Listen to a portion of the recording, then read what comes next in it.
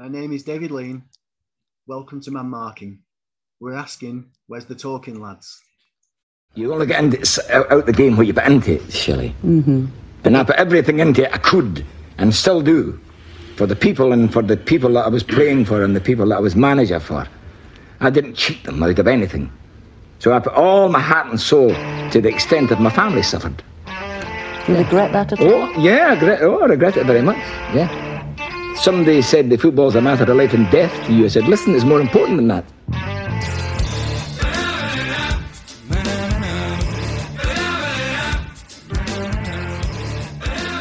Welcome to Man Marking, the podcast that uses football as a vehicle to encourage men to become more comfortable talking about their mental health. Today we're talking to David Lean. Yeah, my name's David Lean. I am a survivor of sexual abuse within football from my football coach, Barry Burnell. First port of call then, David. What's your earliest footballing memory? I don't remember my life without it. I think that's it, really. You know, there's talk of me starting junior football sessions and going to football junior sessions that were for 4 and 5 year olds when I was about 2.5. I had 2 older brothers. So just literally never without a ball. Sound a little bit like myself. I was very much the same when I was very young. And yeah. you joined Preston North End as a youngster. How did that come about? Yeah, it sort of didn't really. What happened was I was at Burnley for the last 2 years of school. In those days, there was what they call associated schoolboy forms, and you were attached to a club. You couldn't sign for a club till you were 14, and you spent the last 2 years at school sort of attached to that club, and then they made a decision on you. And about 3 weeks before I left school, even though I'd been verbally sort of promised an apprenticeship, it was then sort of, I suppose, taken away from me. I wasn't academic at all, so 3 weeks before you leave school is a bit of an issue. And yeah, I mean, we've heard it all before. I was heartbroken and didn't know what I was going to do in my life, and I ended up going into sort of a leisure facility that was just up the road from me, a local YMCA. Knew the boss there really well, and I actually started work there July the 4th, 1983. I was 15 because I was the youngest in my school year, and then I'd been working there for a few months, and I'd got involved. There was no youth team soccer, unfortunately, in those days. You went straight from leaving school to adult football.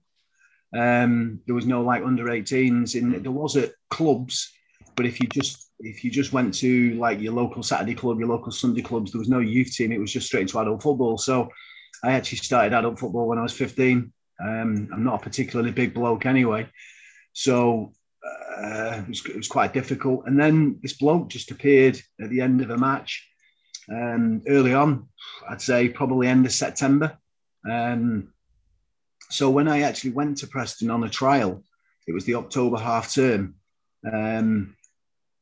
I was, if you will, I was behind the other YTS lads who'd already been taken on in July. So yeah, I ended up spending 3 years at North End. The last year was classed as what they call non-contract forms, which is like expenses. But in those days, Preston was struggling. So I played an awful lot of games, fortunate enough in those days to play an awful lot of games for the reserves. And I was very close. I was sort of on the fringe a few times. It never really happened. And yeah, in the end, it sort of, the dream ended, if you will. But fortunately, I played on, I think it was 27 or 28 professional football grounds, many of which are no longer the actual grounds for them teams. They've moved on with new stadiums. But yeah, it was brilliant. I absolutely loved it, and don't regret it at all. And probably the best 3 years of my life. Yeah, absolutely. Had you always wanted to be a footballer? Was that kind of your dream? Else. Yeah, absolutely nothing else. And you know, I think it was, you know, it was a reality. It really was. I was doing really well as a kid. You know, clubs were looking at me. It was. I felt that I was progressing well. A little bit on the short side, and I was very, very lightweight. I sort of didn't really fill out much until I was 18, 19, more when I was coming to the end at Preston, really. So, I'm only about 5'8.5" in height. Went to North End really as a winger. And they already had a winger. It didn't really work out, and I couldn't break into the reserves. I was playing sort of for the youth team, and the other sort of YTS lad was playing for the reserves. And in the end, a fullback got injured, and I went to fullback. And because of I was quite good on the ball anyway, but because of my sort of just natural being a winger when I was a kid, it sort of fitted in. And I went from strength to strength at fullback, and ended up I captained the reserves a few times in the end as well. So it was good, yeah. Really enjoyed it. Never wanted to be anything else.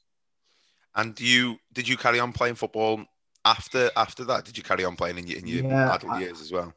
Listen, I know people say these things and stuff, but it was never about money. It really wasn't. It was. I mean, there was no money in the game in those days anyway. But it was my love for the game. I mean, I played Sunday football for probably 20 years with pub sides in the local league, and I could have played in the Premier League on a Sunday, which is the top league on a Sunday round our way. I could have played all my seasons in that league, and I chose not to.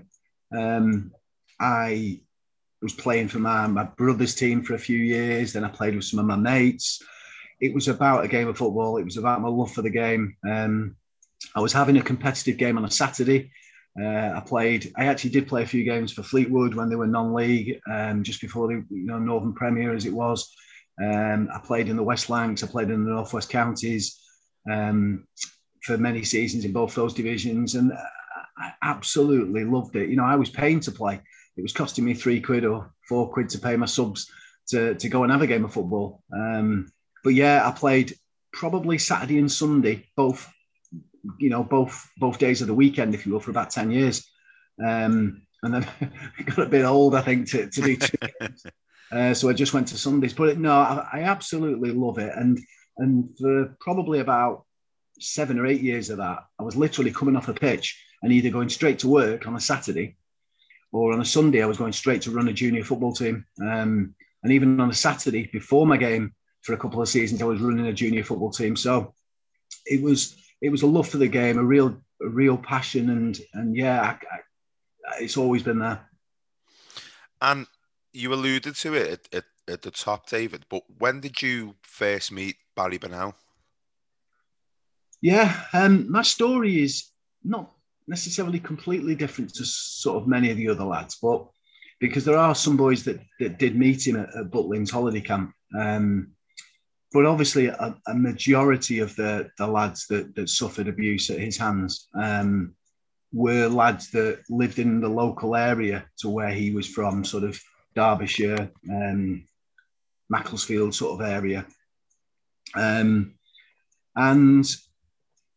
I met him at Butlins holiday camp. It was May 1979. And, what I say to people about that sort of time is, unless you're in your late 40s, 50s, you won't really appreciate it. And Butlins is fairly big now, to be fair. But it was massive in those days.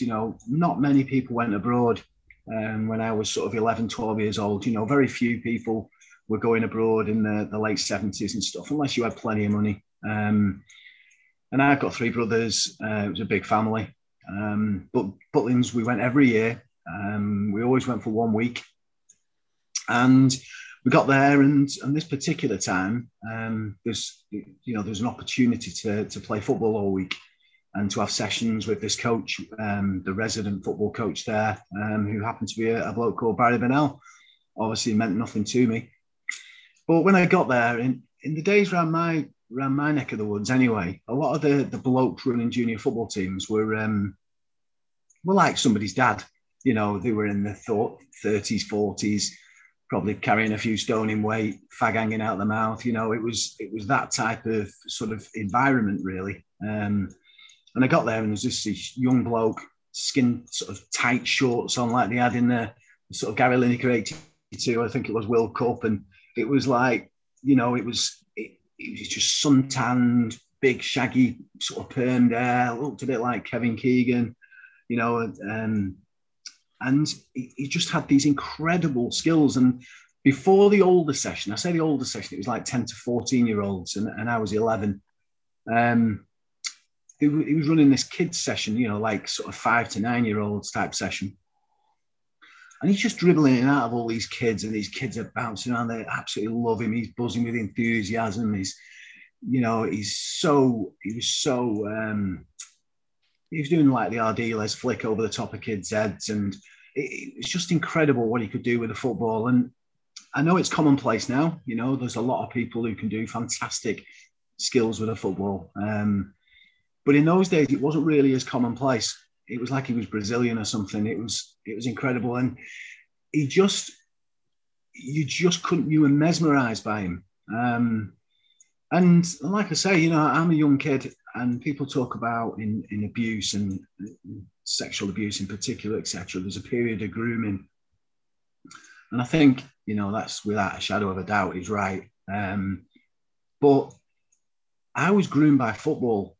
Football was everything, completely and absolutely everything to me. So when you've got someone who's can do something with a ball that you've never seen, and somebody who's got these incredible personality, this buzzing enthusiasm and passion, this winning sort of smile, he's got all the trendy sort of brand new football kits, and it was just like an instant hero attraction.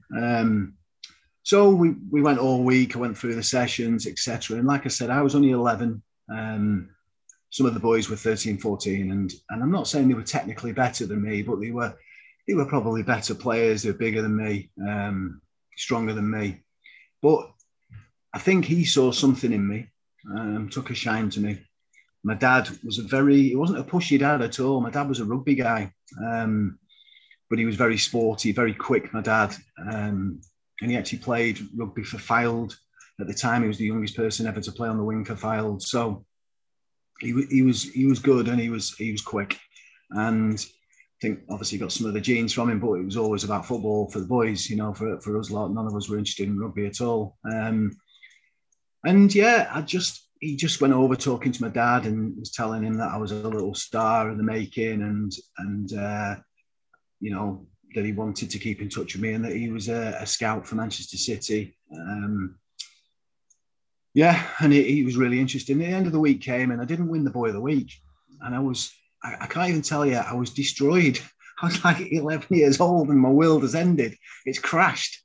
And somehow, I don't even know how I did it. And this is where I talk about the grooming process of my dad, really, because my dad was that enthralled by him as well, and what have you, that he really wanted to give me another opportunity to win the Boy of the Week. And in the end, we went back to Butlins for the second time. We'd never done that before, and we probably couldn't afford it. And my dad just was. So I was writing to Barry Bennell at Butlins all the way through the summer. He kept asking how I was doing, what I was up to, and it's quite weird now talking to people younger than me, and you sort of say you were writing handwritten letters. Yeah. There was no obviously text and no emails. So we were exchanging, and that went on through the period. And then I think it was the first week in September, because it was seasonal then at Butlins very much. And this was the second to last week of the actual the Butlins season. And then it shut down for the winter period. And I went back, and he was much more lavish with his praise. He was all over me, really, in relation to, being complimentary. Used me for all the demonstrations and everything else, and talking to my dad again, and telling me how much I'd improved. And so that was where I met him. That's where the bond was built, the grooming took place, the sort of, by this resident football coach at Butlins holiday camp. And then he was trying to get me to go and play for his team. And the difficulty with that for me was, obviously, it was quite a distance. And in those days, it's not really a distance now in football. Even academy lads are, I think, allowed to travel up to an hour, and even 90 minutes when they get a bit older, I think. But in those days, you know, I didn't travel more than about 15 miles to play football. And that was sort of Blackpool or St Albans to Fleetwood or something. It's about as far as you went, the local league. But to travel 45, 50 miles over to his neck of the woods to do a game of football was unknown. And yeah, it never really happened. I was playing Saturday football. There was a lot of school football in those days. I was playing every Saturday from school, every Sunday for my junior team, which my dad was chairman of. And then the situation, April 1980, a few weeks before, maybe a couple of months before, there was this soccer school taking place in Macclesfield. It was during the Easter school holidays. It was on a Friday. No reason not to go. And why would I not want to go? You know, this is my hero. This is an opportunity to attend a Silver Skills Soccer Award, sort of registered by the FA, you know, sponsored by Coca-Cola. I get this sort of certificate, these badges, and it was about skill work and ball work, and which is what I felt I was good at. And yeah, why would I not want to go? And it was sort of discussed between him and me and my dad that it was early on a Friday morning start, so best to go down on the Thursday to kip over Thursday night, so I could make an early start on the Friday. And then because my dad had rushed up on the Thursday night, don't worry about rushing up on the Friday night to come and get me. Come and get me on the Saturday morning, just in your own leisurely time, so that you didn't have to sort of rush after work for a second night. So in the end, it ended up being 2 nights, sleeping over, and you know, I don't want to put anybody off this recording today, so won't go into detail today, but just to say that I was sexually abused for a prolonged period of time over both evenings. How did you feel in the immediate aftermath of, you know, as a young lad, and you know, you've just kind of talked to us there, David, about how much football meant to you and how excited you were to be there at that event, and then for that to happen to you. How did you feel in you know, as I say, in the immediate aftermath? Yeah, it's difficult to sort of explain it. I didn't really understand, you know. I mean, we've heard that before, and it's true, you know, people saying that they don't really understand what was going on. I was completely and utterly sexually naive. I mean, there's absolutely, you know, let's make that absolutely clear. This is 1980. I'm 12. I'm probably about, I would say, where maybe an 8-year-old is today. I would have thought, you know, with the TV programs and things that are on the telly, and things that, you know, I think I played Kiss Cat, I think, at that stage or something like that. I don't think I'd sort of, you know, progressed any further than that at all. And I'd certainly, you know, things like masturbation and stuff like that, not a million miles away from, never even crossed my mind, you know. So from my side of things, a bit lost, confused. I remember, you know, my heart, you know, it cries out really for people who go through prolonged periods of abuse, because the second night for me was sort of far worse psychologically, because I sort of, once the door shut, I started basically to get worried and think about, you know, was this going to happen again? And so, you know, anybody who goes through a prolonged period of knowing it's coming, God bless them, because I just, you know, God only knows how they cope with that week in, week out for years, which some people do, obviously. So, yeah, just confused. I didn't understand it. But, you know, I've said this before, and I think it's important, and that's why I like to speak out now, is because it is confusing, because, you know, again, not trying to go into graphic detail and put anybody off the viewing, but I became erect, and it was pleasurable in some respect. And that's confusing. And I went home afterwards, and it started me off on a period of shall we say, pleasuring myself. So I'd never done that before I even went there. So it's difficult. I didn't want to be around a guy on his own anymore. I didn't want to be in a room one-to-one with a bloke. I was confused about my own sexuality. I didn't understand what had happened, but I knew I never wanted to go back. I knew I never wanted to be involved with that again and around that again, even though it had sort of aroused me, if you will. So there was an awful lot of mixed feelings,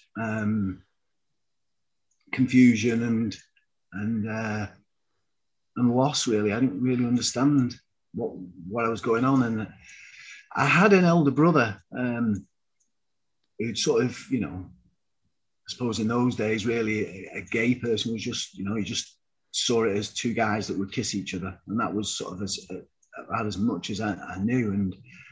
And, you know, you're thinking, am I sort of gay?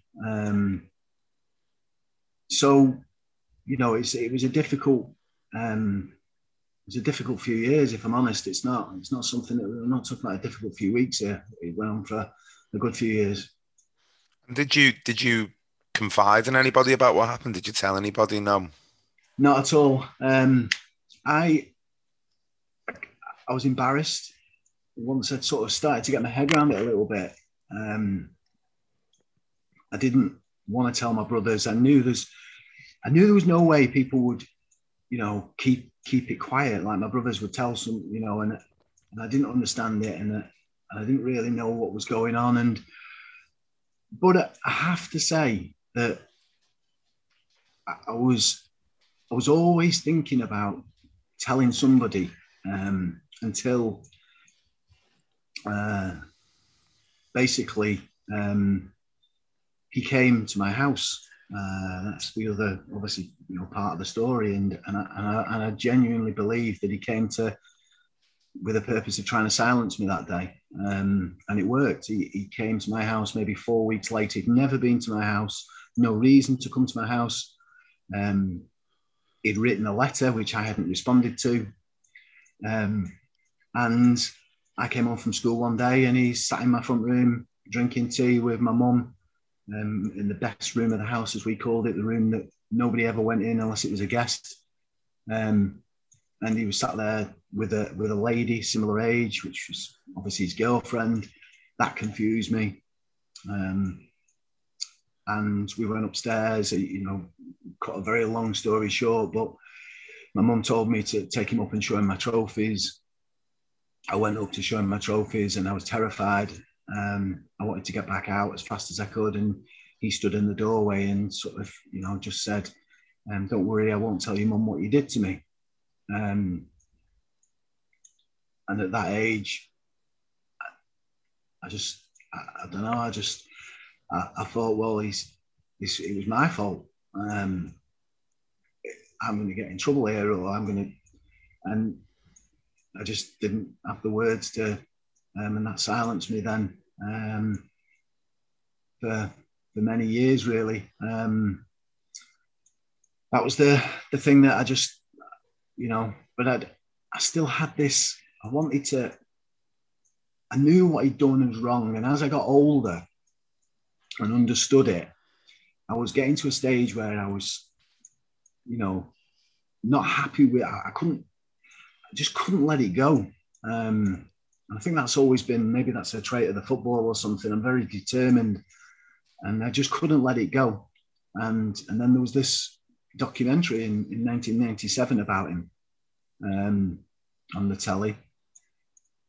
And the following day, I went to pick my young son up from, he'd been at my mum's, and my mum confronted me. And she said to me, you know, "Did anything happen to you?" And I just said, no, Mum, it didn't. And I was trying to get out of the house as quick as I could, really. I was trying to avoid the subject. And she said, "Thank God, you know, because I'm not really sure if I could have, how I would have coped if it had." And I'd been sort of, you know, I saw the programme and I thought to myself, you know, he's been convicted of this before.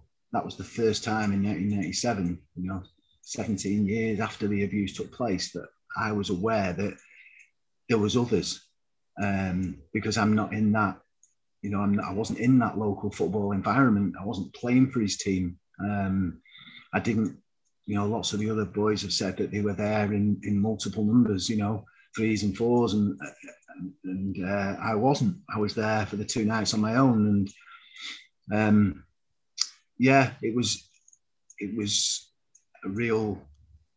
So I was thinking, I need to tell somebody this. I need to go to police or something. And then my mum just quashed that in one sentence. And I made a secret promise. I went out to my car, and I'll never forget that day. Went out to my car, and I just said to myself, I'll never disclose why my mum is alive. I can't do it to her. And then jump forward to 2012. In 2012, my mum was diagnosed with terminal cancer. And the last 4 or 5 months of her life, I spent basically preparing to go to police. I decided, that's it. I've had enough of this. I need to off this. I need to get rid of it. I need to disclose. I need to get him in prison if possible. I need to get justice. I need to bring others forward. There's going to be many more. And my mum passed away 20th of January, 2013. The funeral was sometime later, and I walked in Macclesfield Police Station on the 4th of February, 2013, 5 days after my mum's funeral. And the first person I ever told was 2 female. Well, it was a guy on the desk, first of all, an elderly guy just on the desk, and then obviously no detail. I just said to him, I'd like to report non-recent sexual abuse as a child. And then I disclosed to 2 female police officers about half an hour later.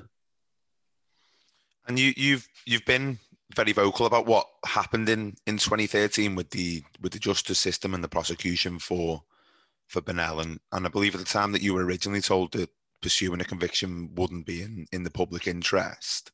How did that whole sort of experience affect you? After carrying that for so long, and then finally telling somebody and then being told that it wouldn't be in the public interest. How did that affect you? I'm not going to lie to you, Dan. To me, it's been a horrendous experience, and one that I'm really grateful. When you asked me to speak today, I'm grateful to people like yourself, because it was a long fight for me, and it was a really difficult fight, and it was very difficult on my mental health. Lots of the things that have happened in my life have happened in the last 13 years. I've gone through a terrible divorce period before I disclosed that. I've had lots of issues with my own children. I've lost my mum, my dad, my stepdad, all in the last 13 years. I've been made redundant after 35 years of working somewhere.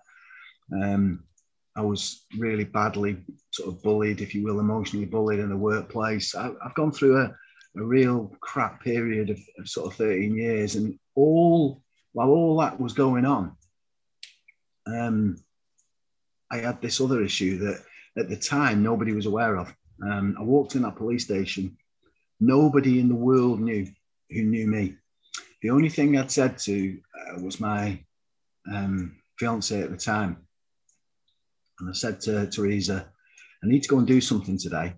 I can't tell you what it is, but when I come back from doing what it is, I'll tell you.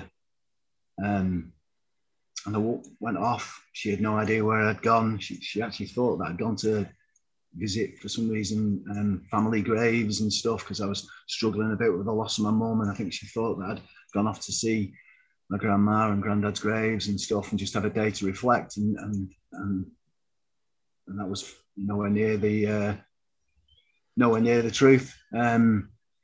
So yeah, it was terrible. I mean, I actually felt believed that day by police. There's no doubt about that. The 2 police officers at the time were very empathic. They showed a lot of empathy towards me. They were very.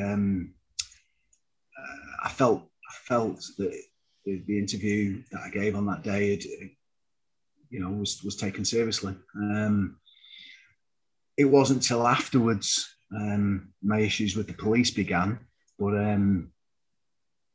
I'll come to that in a little while. But But yeah, so the investigation went through till sort of May time.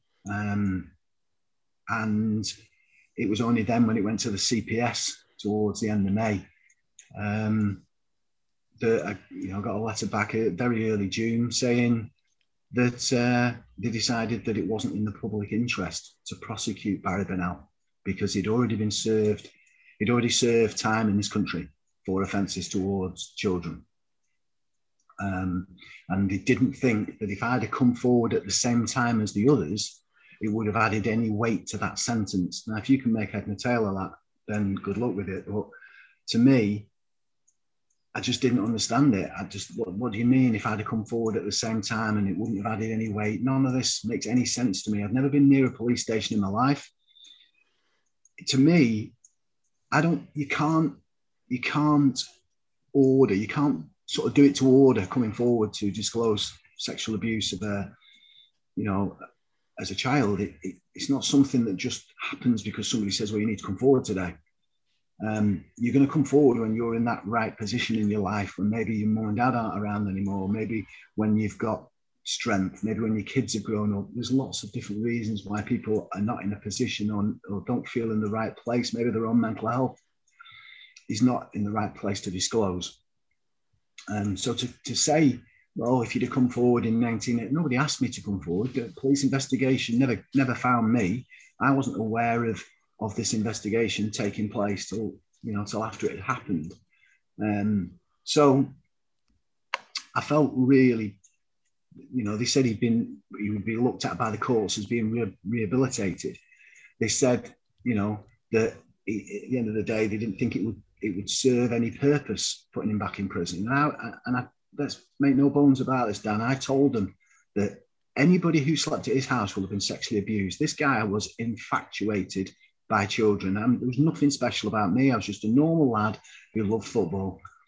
And, he couldn't keep his hands off me when we were alone. And I told them, they need to open an investigation. I told them, I've got notes from CPS meetings that, I told them that when they did a full investigation into Jimmy Savile, they found 570 odd people. So, they need to open an investigation. They didn't want to, they weren't interested, and they dropped my case. And I just refused to allow that to happen. I demanded a meeting with the CPS. I went to the meeting with the CPS. I was told I would speak to the lawyer who dealt with my case. In the end, they decided not to let her in the room. Surprise, surprise. And I was given her line manager who couldn't look at me. On their own website at the time, it said it will be seen as in the public interest to prosecute offenders if they've had previous similar offences. Well, this guy had previous similar offences. So 1 minute they're saying it's not in the public interest because of that. And on their own website at the time, it was saying it is in the public interest if he's got similar offences. Also, if the victim is 12 years or under. I was 12. If there's a period of grooming, there was. If he's sole culpable, he was. If it's serious offences, it was. So every single box on their own website at the time, this case ticked. And yet they still didn't want to convict him. So I went through a period then of going to this brand new panel, the National Childhood Sexual Review Panel, which was brand new. It literally mine was like the test case that went to it. And I spent ages putting a letter together with quoting all different legislations and reasons why, and it was in the public interest, because I knew if I just sort of had a little moan, nobody would listen to it. And I found out a bit later, I tried to tell people about the way that you're suffering at this stage. I'm trying to work during this period. I'm trying to be normal in front of family, of which at that stage, June, July 2013, only my 3 brothers were aware. My dad, my stepdad, pretty much, and Teresa, obviously, were aware that this was going on. And nobody at work or anything like that was aware. It was driving me insane. I was obsessed. I couldn't sleep. So yeah, it was a really difficult period. Eventually, the second time round, I was informed that my case had changed the prosecution guidance in England to allow him to be charged. And for cases such as this, where an offender is being sort of retried for offences, not retried, sorry, for being tried for new offences, but after he's already served a sort of conviction that may only get a minimal sentence, that it would be seen as in the public interest. So hopefully would change things for other people, not just myself.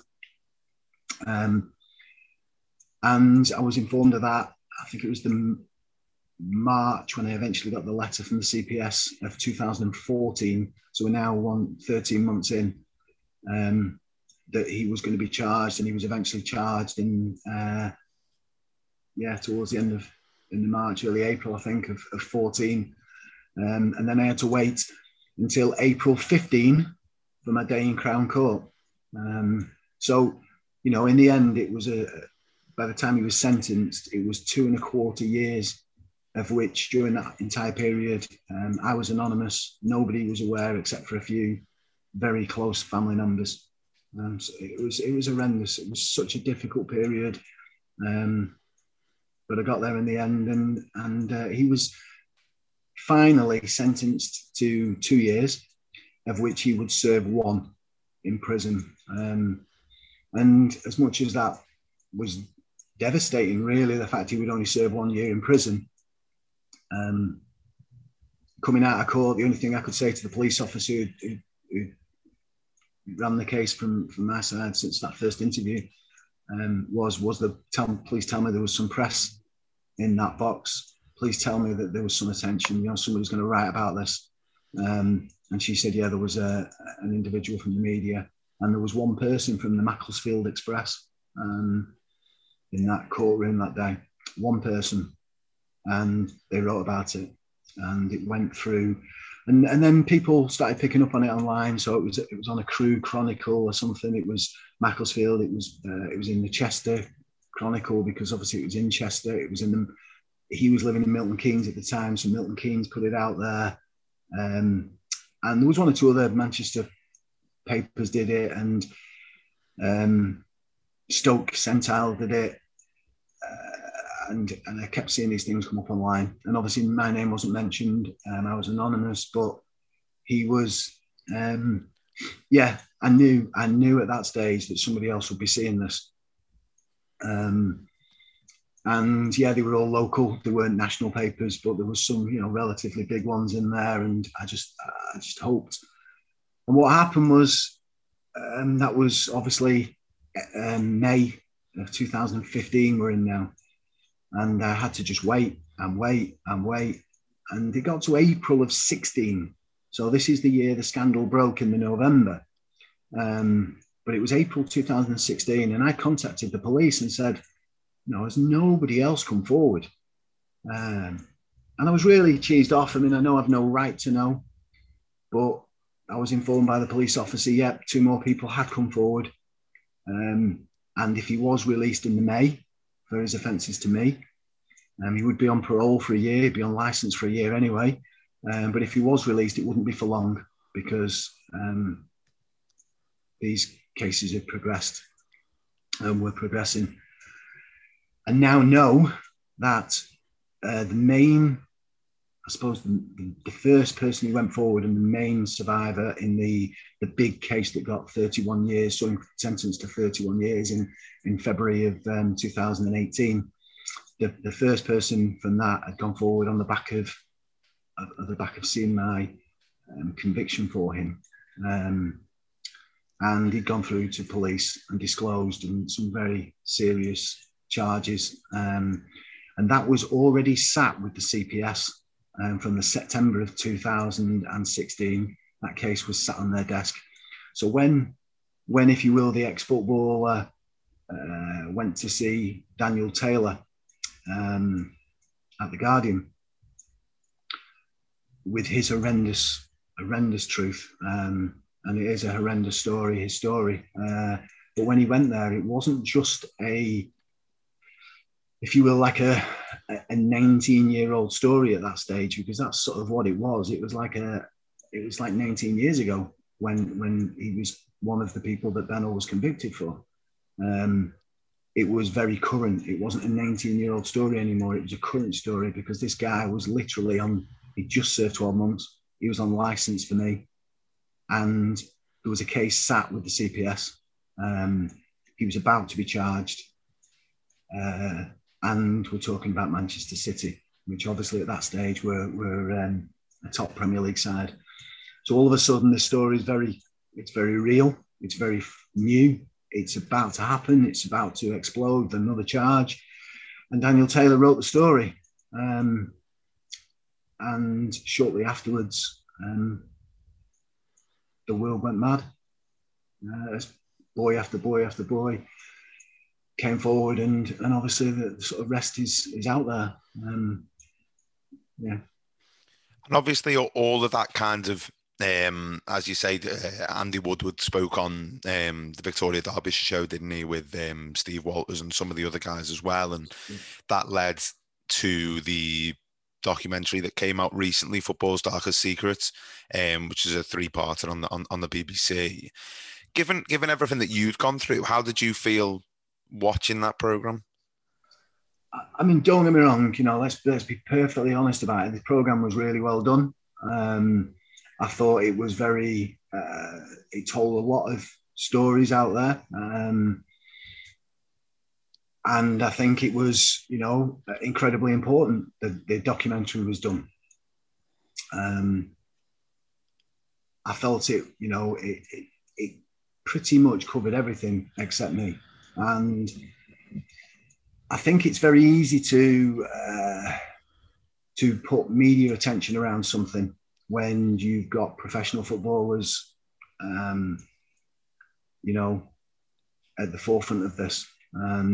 And that story about Andy Woodward breaking the story in 2016 is true in the fact that it was his story that was highlighted. All I would say to it is Barry Bennell was not seen as in the public interest to prosecute. I had to fight like crazy and fight like hell to get that guy convicted. I'm now aware that in 2018, I actually stood outside court on the day of sentencing.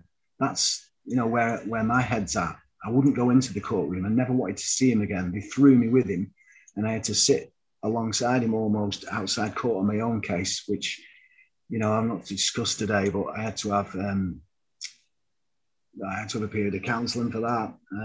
Because the one thing I never wanted to do was to see him. Never wanted to see him. I wanted to go into court behind screens. They even forgot to put the screens up initially.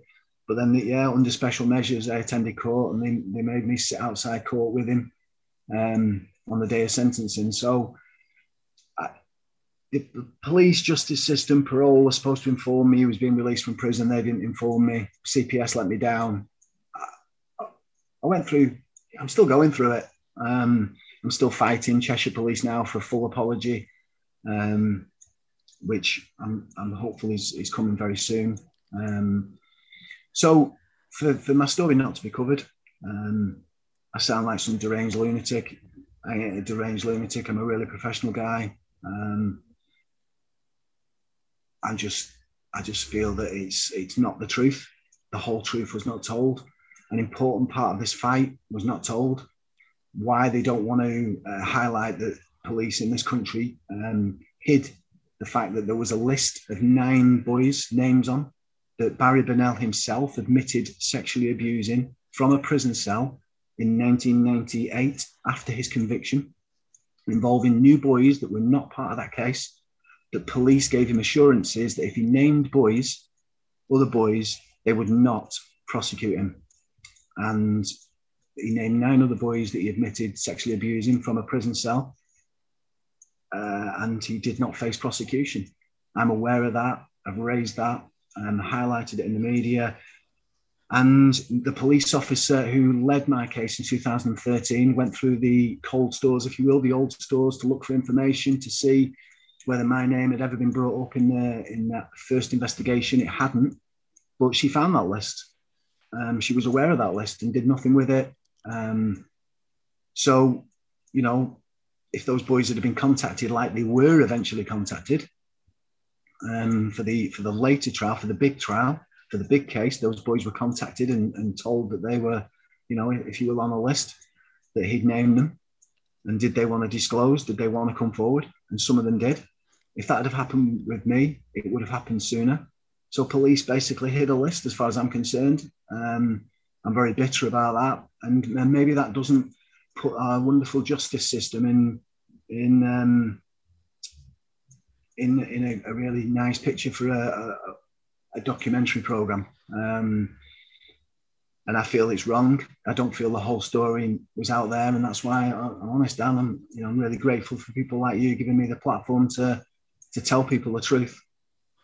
Yeah, I think obviously doing some research for this interview with you, David, and we've followed you on Twitter for a while as well, and you're very vocal about all that stuff that you'd been through. I suppose for you must have just felt kind of, with all of the sort of national media attention that the story garnered eventually, you must have just felt kind of let down, I suppose, by everybody involved, and it's difficult, isn't it? Because I think as you mentioned, the documentary is very well done, and it's raised the issue to a national attention, but as you said, with the caveat of it's not everything that happened. It's far from it, though. It really is far from it. It's like, it's missing a massive part of this, because make no bones about it. When Andy Woodward did his bit on the telly, and the Guardian, that highlighted abuse. That's I was contacted by NAPAC, Manchester Survivors have put these figures out as well. And I think just in general across the country, this wasn't just about football anymore. This was about men coming forward in all walks of life that have been sexually abused. The numbers in football are horrendous, but you look outside of that, and everybody kept reporting that it was just hundreds and hundreds and hundreds of men who've been sexually abused all of a sudden found the courage to come forward. So ultimately, I believe that my case is an integral part of that, and changing the guidance to allow him to be prosecuted. And yeah, it's just, I sort of, I've campaigned about it because there were so many things that were wrong with the justice system. So many things needed changing. Chester Crown Court have now told me that since what happened to me, it's never happened since. They put procedures in place to stop people who were attending court under special measures being able to be, that possibility of being put with their offenders again outside court. And, it's about change. Let's be honest, we can't change the past, but we can change the future. And it's about highlighting it. And when you've got Manchester City's safeguarding head officer who told me I think it was late 2018, that after all this happened, he had one person, I think he said, one parent who was concerned, who came to see him. People won't talk about this issue. This issue's not gone away. This issue's never going to change in relation to, do I think it'll change in the professional game? Yeah, I do. But do I think it'll change at grassroots? Absolutely not. And that's why it needs to be kept out there. And that's why I've continued to do what I've done for numerous years to keep highlighting. Yeah, how can I put it? You need a subject area to bring the topic into the arena. Yeah. So you can't just keep putting just some random tweet. You've got to have something constructive within it, like whether it's your story or whether it's a blog or whether it's a podcast. There's got to be something for someone to sort of listen to and think about retweeting it, and especially this subject area, because most people won't retweet it anyway. It's about keeping it at the forefront of people's minds, because it's not going to stop. It's growing. The area of online abuse and stuff like this, it's a growing area. It's not going away. So people just need to, every time I see, there was an offender found guilty around my neck of the woods not so long ago. and people that a lot of my friends on Facebook and, you know, are aware of this person. And the first thing I'm getting is private messages saying, "Oh, I would have never expected him, or I'd never expect." And I'm sick of telling people it's the people that you don't expect in many cases that are the people that can get close to children, the people are in positions of responsibility, that are in positions of community, that deal with the children, that can build those links, that can groom those people. So they are obviously the least expected people. But these are the people that are often sexually abusing the children. It's time people woke up to that. It's interesting, really, you should mention grassroots football, I suppose, in that, David, because my friend and I used to coach a kids football team a while ago, about 4 or 5 years ago, when we were in our early 20s, and I think it was an under 15s and then under 16s team. And we did 2 years with them. And I wrote an article recently about the fact that we did that 2 years there and nobody ever did a DBS check on us. Nobody ever vetted us. Nobody ever came to check what we were doing. It was all very kind of, you know, here's the balls and the cones and, you know, see you later kind of thing. And because obviously a lot of that of grassroots football is run by volunteers and that type of thing, it's always the way. But I suppose, you know, I read an interview that you did, David, where you were talking about the Sheldon report and you were hoping that it would encourage sports and football to learn from the mistakes that have been made. In terms of football as an industry, and not just the professional game, as you say, but football as a whole, do you think that it's learned the right lessons about safeguards and about well-being support for players, or is it still almost in a bit of a state of denial in some cases? No, I don't think it's in a state of denial. I think it's such a massive area, and obviously you've just mentioned there that you've been involved in junior sports, so you know things are improving. Obviously nowadays, junior managers with clubs that are affiliated to the FA, etc., in proper leagues, structured leagues, they do have the DBS checks. They do, but a DBS check doesn't mean anything. All it means is that on the day that DBS check was done, that you haven't got any previous convictions, which is it's a start, but a lot of these people, they're innocent till they're found guilty in court. So ultimately, all it does is show any previous offences. In relation to most junior clubs, will do maybe a little basic interview with somebody. It's somebody's dad. Quite often, people don't expect somebody's dad to be, you know, Barry Bennell has got 2 children. He was married. This is not about weird sort of strange blokes anymore. This is about professional heterosexual men and women of any age. You know, Barry Bennell was 24, 25 when he sexually abused me. There are boys in their late teens who are sexually abusing siblings and other children. You know, this is, you know, it's proven now that this is going on right through teenage years, right through to obviously older people as well. Of both sexes, it's out there. Are the checks being done enough? Apparently now, things like the LFA, which is the area I'm in, Lancashire, they do random spot checks and check that the coach is there or the coach is on the approved list. But it's a massive field. It's very, very difficult to put all the rules in place. You know, I'm aware of junior managers that will still give lifts to children. And obviously we've seen in some of the stories that have come out during this that the boys were abused in cars by some of the coaches that, you know, the high profile coaches that have had cases. But I'm aware of junior managers that still give lifts to children because otherwise the children can't get there. You know, single parent families and they've got 3 or 4 other siblings and the mum can't get them there or whatever. And you know, manager offers to pick them up. It's going to happen. It's going to happen. It's going to happen again. And my concern is that, you know, we've had all this highlighted in football, but under the radar, you hear that the odd one from canoeing, or you hear the odd one from, you know, athletics, or the odd one from cricket. This is every sport. And these people get close to people. And sometimes they won't necessarily sexually abuse people for years. You know, they don't necessarily do it to every child. But it's, let's not kid ourselves about the fact that this is going away or this is hidden. People will ultimately try to get close to children any way physically possible. And what better way is there than by doing something that they're already completely passionate about and they love, and you have maybe the keys to progress their careers or something in that nature. So they will try and infiltrate any sort of sport, any piano lesson. It could be a music teacher. It could be anything that's going to progress a child and hook that child and their parents.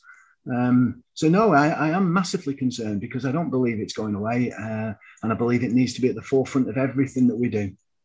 It's my kind of I kind of had the same thought process as you, David, in that it can't possibly just be a football problem. It can't possibly just be consigned to one industry, because it wouldn't make any sense, would it, for that to be the case?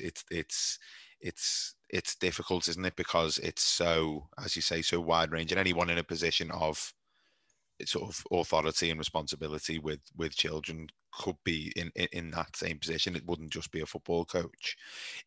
In terms of how when you sort of look back on everything, right from when you were very, very young all the way up to today, do you kind of do you look back with any regret about not talking sooner, or are you kind of everything happened as it happened almost, if you see what I mean? Yeah, I mean, just in relation to my mum, no, there's part of me, I mean, I'd be lying if I said there's part of me that didn't want to disclose a lot earlier. But after the words my mum said in 1997, then obviously I was never going to say anything. I read a sort of poem out, sort of a poem, I say sort of, I'd written it, so it probably wasn't a very good poem, but I wrote it, I read it out at her service, if you will, a funeral service, and I alluded to the fact that I was going to police. I didn't say those words. I just said, I promised I'd keep it secret, but it's almost my time. And I got questioned afterwards at the wake, what do you mean? I heard you say something about it. I promised to keep it secret, but it's almost my time. And I just said, I can't tell you. I said, I've got a secret with my mum, and one day I'll tell you. I was always going to do it. And I was let down, and I refused to back down to stuff that's wrong.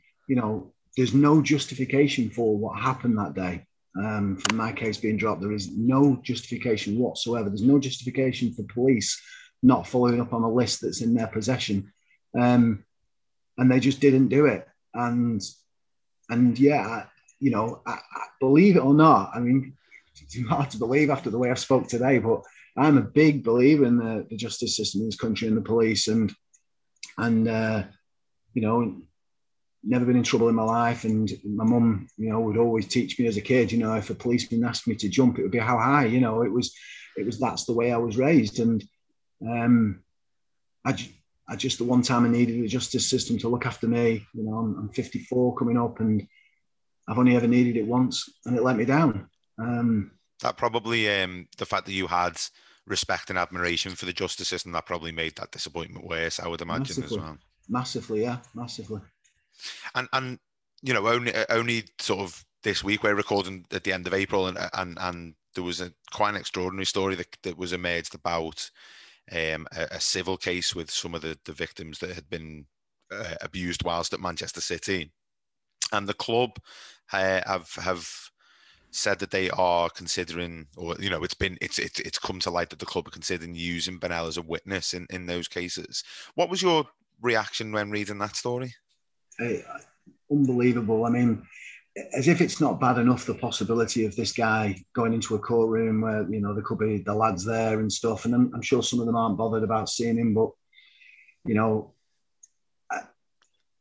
I didn't want a current sort of appearance of him. I didn't want to see what he looked like now, and now I do.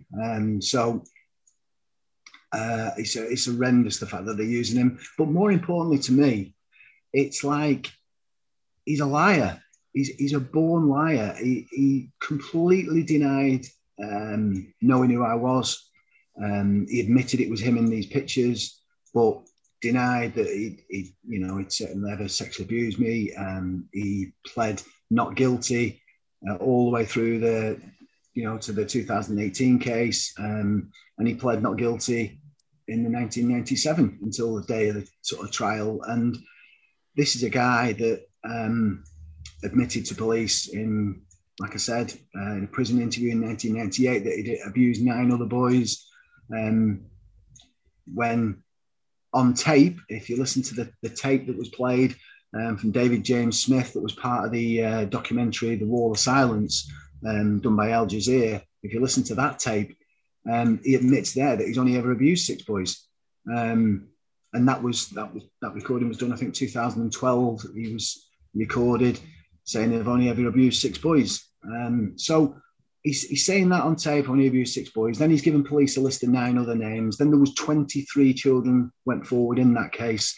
Then there's been another 80 and 90 afterwards. So how you can use someone out as any credibility, and also putting the guys through that is just horrendous, and it's a shambles. And I don't care whether the club are saying that it's down to the solicitors, or I'm not interested. At the end of the day, they are acting on behalf of Manchester City, and it shouldn't be happening. And I'm disgusted. Yeah, I completely agree, David. And you would, even just from a, as you say, from a credibility perspective, how does his word mean anything in that setting? It is quite extraordinary. In terms of, I wanted to conclude a little bit on the, something of a positive note, and I know that you've been studying to become a counsellor, and that was something that you mentioned to me when we first started talking on Twitter. First of all, how's all that going? It's going really well. As I mentioned before, I'm not academic. I went straight into a sport and leisure facility. And in those days, in particular, the first sort of 15 years, I don't think there was even a computer in the building. It was about me teaching kids football, sport, badminton, youth clubs, discos, all sorts of, it was like a really busy community centre. It was fantastic. And I never needed any sort of computer skills or any additional, I suppose you could say, qualifications. And I went through my life like that. I suppose you could say winging it, And I got to probably about the time of disclosure, really, about 2013. And I was looking at my life and thinking, I really like to look at something else.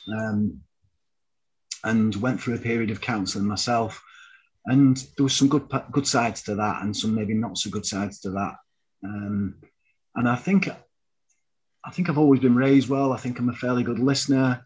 Just naturally, I genuinely believe that I'm a sort of caring person, and I thought, I know there's a lot more to it than this, but I thought I've got some of the attributes really to look at this, and not necessarily just within an abuse setting and people that have been sexually abused, but just in life in general. And my job now that I currently do, I meet an awful lot of people who've got issues and problems in their life and barriers, and I try and help and support them, not as an actual counsellor, but I sort of do that a lot of one-to-one work. So I thought, this is something I need to look at, and I need to work. I need to financially work for financial reasons. I've always done that. I've worked for sort of 38 years now in Fileborough for the community of Fileborough, if you will, not for the council, but and I wanted to sort of look at what I could do as I approached the latter stages of my life, if you will, and I wanted, I felt that that's something that I'd like to look at. And there's a way of doing it where, certainly for the first 2 years, that you do night school, sort of 1 night a week. And then you get to level 4, and that's one full day a week for 2 years. Plus you have to do placement hours, and there's an awful lot of coursework and homework, etc. But I thought, I really want to have a go at this and a crack at it. And it's been really testing, it's really difficult for me. Some of the assignments and things that you have to do have been hard work for me. but I'm getting there. I'm coming towards the end of my first year of my diploma. So hopefully by maybe June of next year, I will be qualified. I'm out on placement now, doing it for real. So yeah, it's been hard work, but it's something that I've got a real passion for. And I really feel that I can sort of build a relationship with people, which I think is what counselling is a lot about. It's about building that therapeutic relationship to allow people to get close and to talk and to open up and to look at their issues in maybe a way that they've not looked at them before, with somebody who's prepared to listen. Absolutely. And I find it really admirable that you've decided to do that pursue that as a career, David. And from what you were saying at the beginning of that answer, it sounds as though you have got the sort of natural skills that you would need to apply to something like that. So, I hope that goes, I hope that continues to be, something positive for you. And yeah, I can fully imagine that you're going to help a lot of people through doing that work. As my final question then, David, in terms of anybody listening who might be in a similar position to yourself, where you found yourself a number of years ago, either as a youngster or then as an adult as well, what would your, if you had one biggest piece of advice that you could give somebody, what would you say?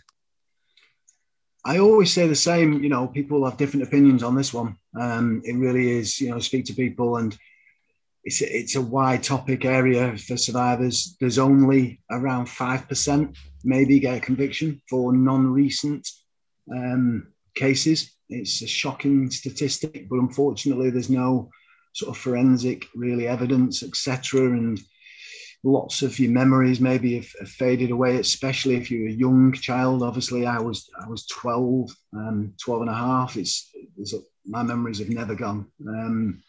But if you're maybe 5 or 6 years old, it's very difficult to prove. But if you are going to disclose, what I would say to people is make sure you've got support, because you're going to need it. If you're going to bring out that cork out of that bottle and open it up, you're going to need somebody on your side, somebody you can speak to. And I don't mean a counsellor maybe that will be provided to you through the justice system who you might speak to for an hour a week.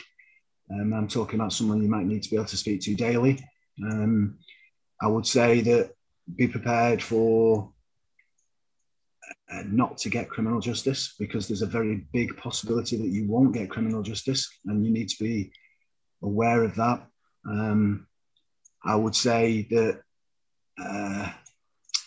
be prepared for a long fight, because it can take, in non-recent cases, a couple of years sometimes to get something, through investigations and police and courts, because it's not top of the priority list for police at times. They pick up non-recent cases in some cases when they've got a spare few minutes and stuff like that. Obviously, they've got current crime to deal with, and they're snowed under. So it's a long, difficult process. However, would I say to anybody, disclose? Absolutely, 100% yes. Because I feel that it's good to unburden yourself with that issue.